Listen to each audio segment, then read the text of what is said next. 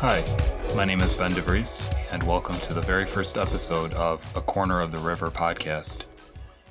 This is my 10th or 15th, something along those lines, attempt to record the intro to this first podcast. And like the perfectionist, I can revert back to at times of stress or new situations. I'm hoping to finally get one of these to stick and be happy with it. Anyway, thank you for joining me for a few minutes. It's this first time around, for your patience with me. I've been wanting to do a podcast or something along these lines for a little while now, and I hope in the near future to be able to have an episode that shares a little bit more about those reasons, what I think of when I think of the name A Corner of the River. Names have always been important to me when starting a project, just something to kind of rally my thoughts around, things that have been on my heart and mind, and again, hope to have the chance to get into that more. Some of the topics, ideas that I think of when I think of that name, and hope in the future to be able to talk about some of those things with friends as well, so that you don't just have to listen to my voice coming at you. Hopefully I'll have a chance to share a little bit more about myself as I go along as well. There will probably be a little blurb on the website or podcast page at some point, and hopefully I'll have a chance to share here and there in the course of normal conversations, future episodes. I'm not by any stretch the most public of personalities at the moment. I've had on a small scale, a more public-facing, as they say, project or two in the past. But this is my first venture back into that in some time. And taking that plunge has been a little bit of a challenge, again, between the perfectionism in me and I suppose the normal fear that comes with launching into something that you haven't quite been able to be consistent or successful at in the past. And like everybody else, I have work responsibilities and family responsibilities, and get tired at the end of a work week, without a lot of mental or other energy left over. So getting to this point has been a challenge. But with what's going on in the world, it's really sort of prompted me to go ahead and record for the first time. This won't be a long episode, but I wanted to share just a little bit of what's been on my heart with respect to what's been going on in Ukraine. Like the rest of the world, I've been watching in horror as that situation has been unfolding. It was about 3.5 weeks ago, Wednesday, February 23rd, I believe, in the evening, American time, when the Russians chose to invade another sovereign country in Ukraine. I have been following the buildup of their army and military equipment along 3 of the 4 borders, so to speak, of Ukraine. Kept hoping, praying that they would not invade, something would dissuade them, and was just sort of horrified in my own way when they did. I actually got in the car, drove about 5-10 minutes away, and just started screaming out anger and angry prayers to God for him to intervene and stop what seemed to be at the time just the inevitable slaughter of many Ukrainians. And there has been a lot of that horror, which has resulted, which naturally comes with any war. And it did at the time, and since has just boggled my mind that one despotic, demonic excuse for a human being in Putin could have taken it upon himself to invade another sovereign country and cause this much damage and terror to literally millions of lives. Not just lives that have been lost, but homes that have been lost, and the trauma that's come out of all this, and the millions of refugees that have been internally displaced within Ukraine and have left Ukraine. And I hope to be able to get into a little bit more of that, perhaps in another episode at some point. And I also hope to maybe explore a little more intentionally how we pray in situations like this. I by no means am anything close to an expert on that. I just know the rage that has surfaced even in my prayer life. And I'm grateful for a God who is able and willing to take those prayers and to channel them, and gives me grace when things don't come out the right way, and hopefully even takes some of the anger and uses it for good. The Psalms have been incredibly helpful for me, and I'll be referring to one here in a minute. But like I said, in my own small way, something in me broke that night, and I've been tracking this invasion ever since, very closely, sometimes obsessively. Finding the right balance, and that has been a challenge, remains a challenge. I feel like I'm doing a little better, but it's still easy to sort of doom scroll, as they say, through Twitter, or which is my primary news source at this point, following a number of public figures and military figures and Ukrainian channels. Just try to get a diversity of perspectives on what's been happening. And I have moments where I am incredibly grateful for what the Ukrainians have been able to accomplish in defending their country, and the small victories that they've had here and there. And I know God has had a remarkable hand in all of that. I think many of the experts expected Putin to sort of roll over Ukraine and take Kyiv and other key parts of Ukraine within a matter of days, and that has not happened. And I'm so thankful for that. Again, watching from afar, not claiming to have the right to speak to the deep emotion of this from the internal Ukrainian perspective. And then there's other times where I'm just absolutely horrified by the damage that has been done and the lives that have been shattered and taken. Was watching President Zelensky's video address, or I'm sorry, he was speaking via teleconference, I believe, to the U.S. Congress, and then he shared a video within that presentation, which you can find online, and hopefully I'll be able to link to it in this episode's notes online, so please watch for that. He shared a video that shared images and footage of Ukraine before the invasion and then since. And it got a little graphic in places, not as much as it could have, but enough to just show you the individual examples of just the sheer horror of war. And I was sitting outside and just broke down. My wife and boys were gone that evening, and so I still have those moments.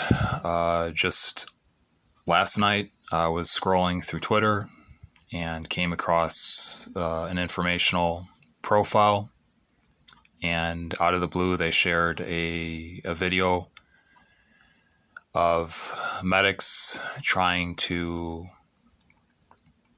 salvage the life of a boy, perhaps a year or so older than my own younger son,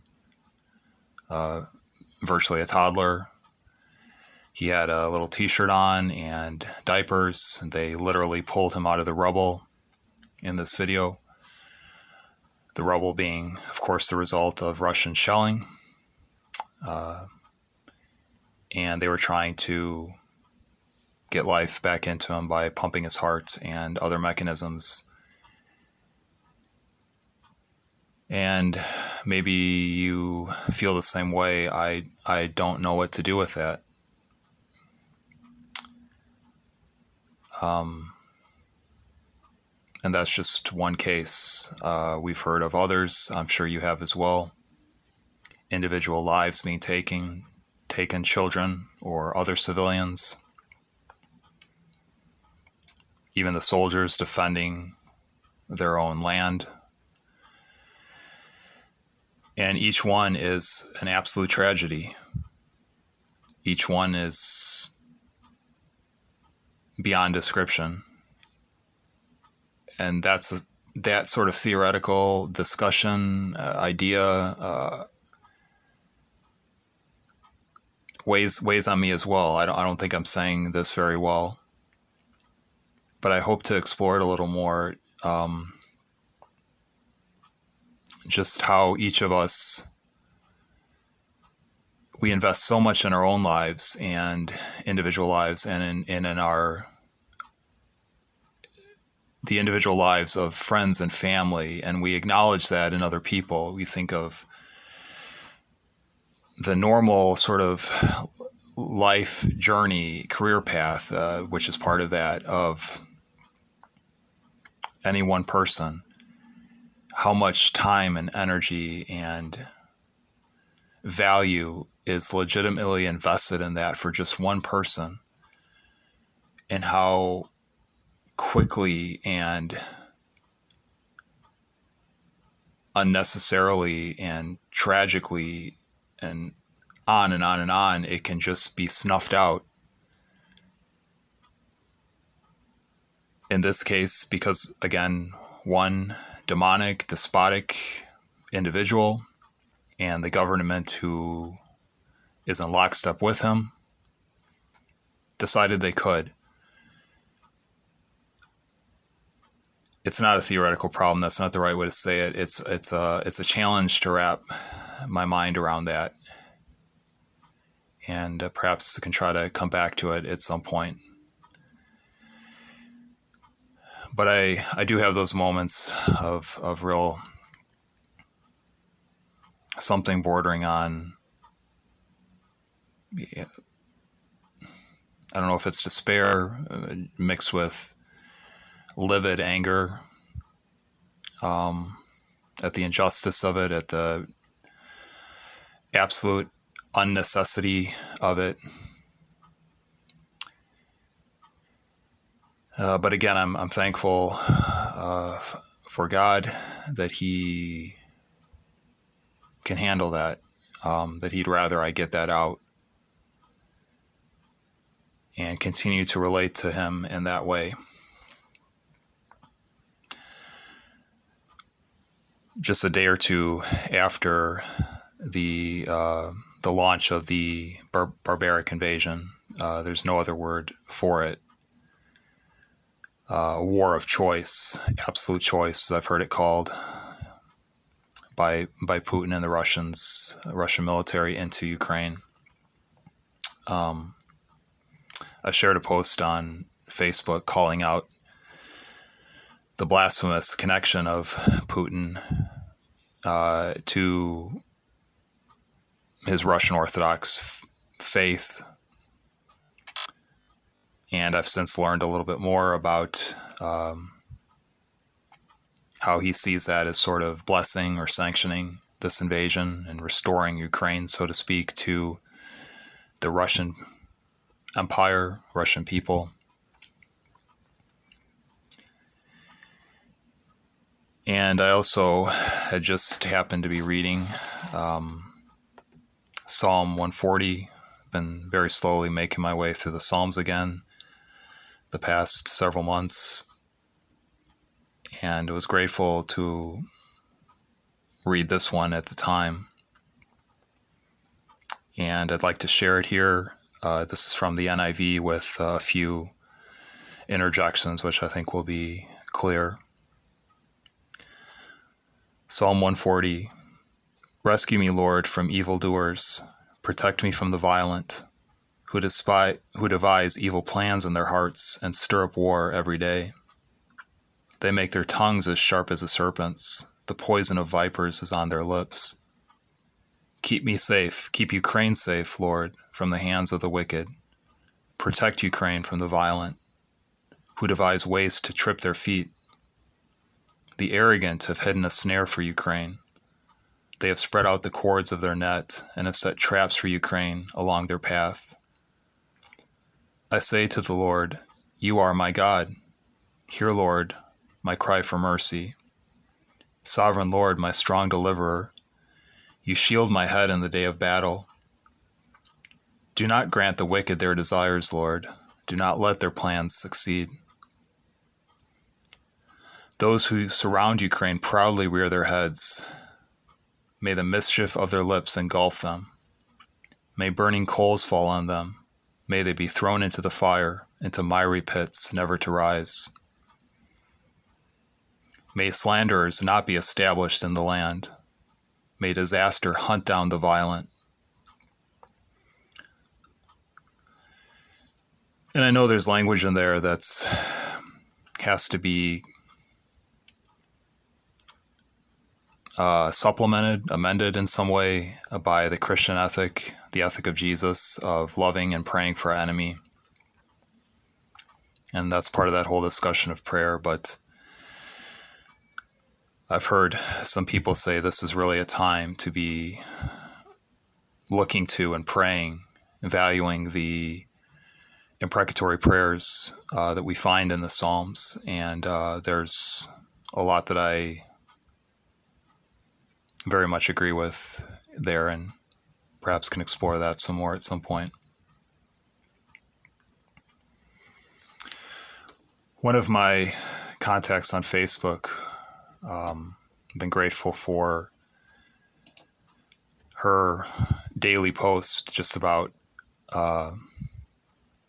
just providing some encouragement and prayer for Ukraine. Her name is Angela Hartley, and perhaps I'll have the chance to maybe talk with her on an episode at some point. But she wrote a prayer, I believe, just 2 days after the initial launch of the invasion. And just find it to be very beautiful and thought I would share that with you as well. Jesus wept. Jesus weeps today. The man of sorrows knows exactly what every terrified heart feels, from Kiev to Kansas, and he is nearer than breath to every one, as though they were the only one. But we need his miracle, and I don't even know how to pray. Yet I believe tears are prayers, and fumbling heart howls, and tsunamis of wordless love. So I add my bumbling words and harrowed heart to the chorus of saints and angels, and all the tender souls in heaven and earth. Merciful One, Prince of Peace, you came to earth to heal every division and give us new hearts. Please bring the peace that only you can give in Ukraine and Russia. Remind every frightened child of every age that they are held and cherished and not alone in this dark hour. Lord, have mercy, more mercy than we have the courage to ask for. And as she often ends her posts with, she wrote, God loves you, and so do I. Thank you, Angela, for that poignant prayer. I think I'll close there for now. Thanks again for bearing with me and for listening to this point. If you have, please do pray for Ukraine, whichever way you can. And I look forward to talking with you further, hopefully in the very near future. Thanks again, and God bless.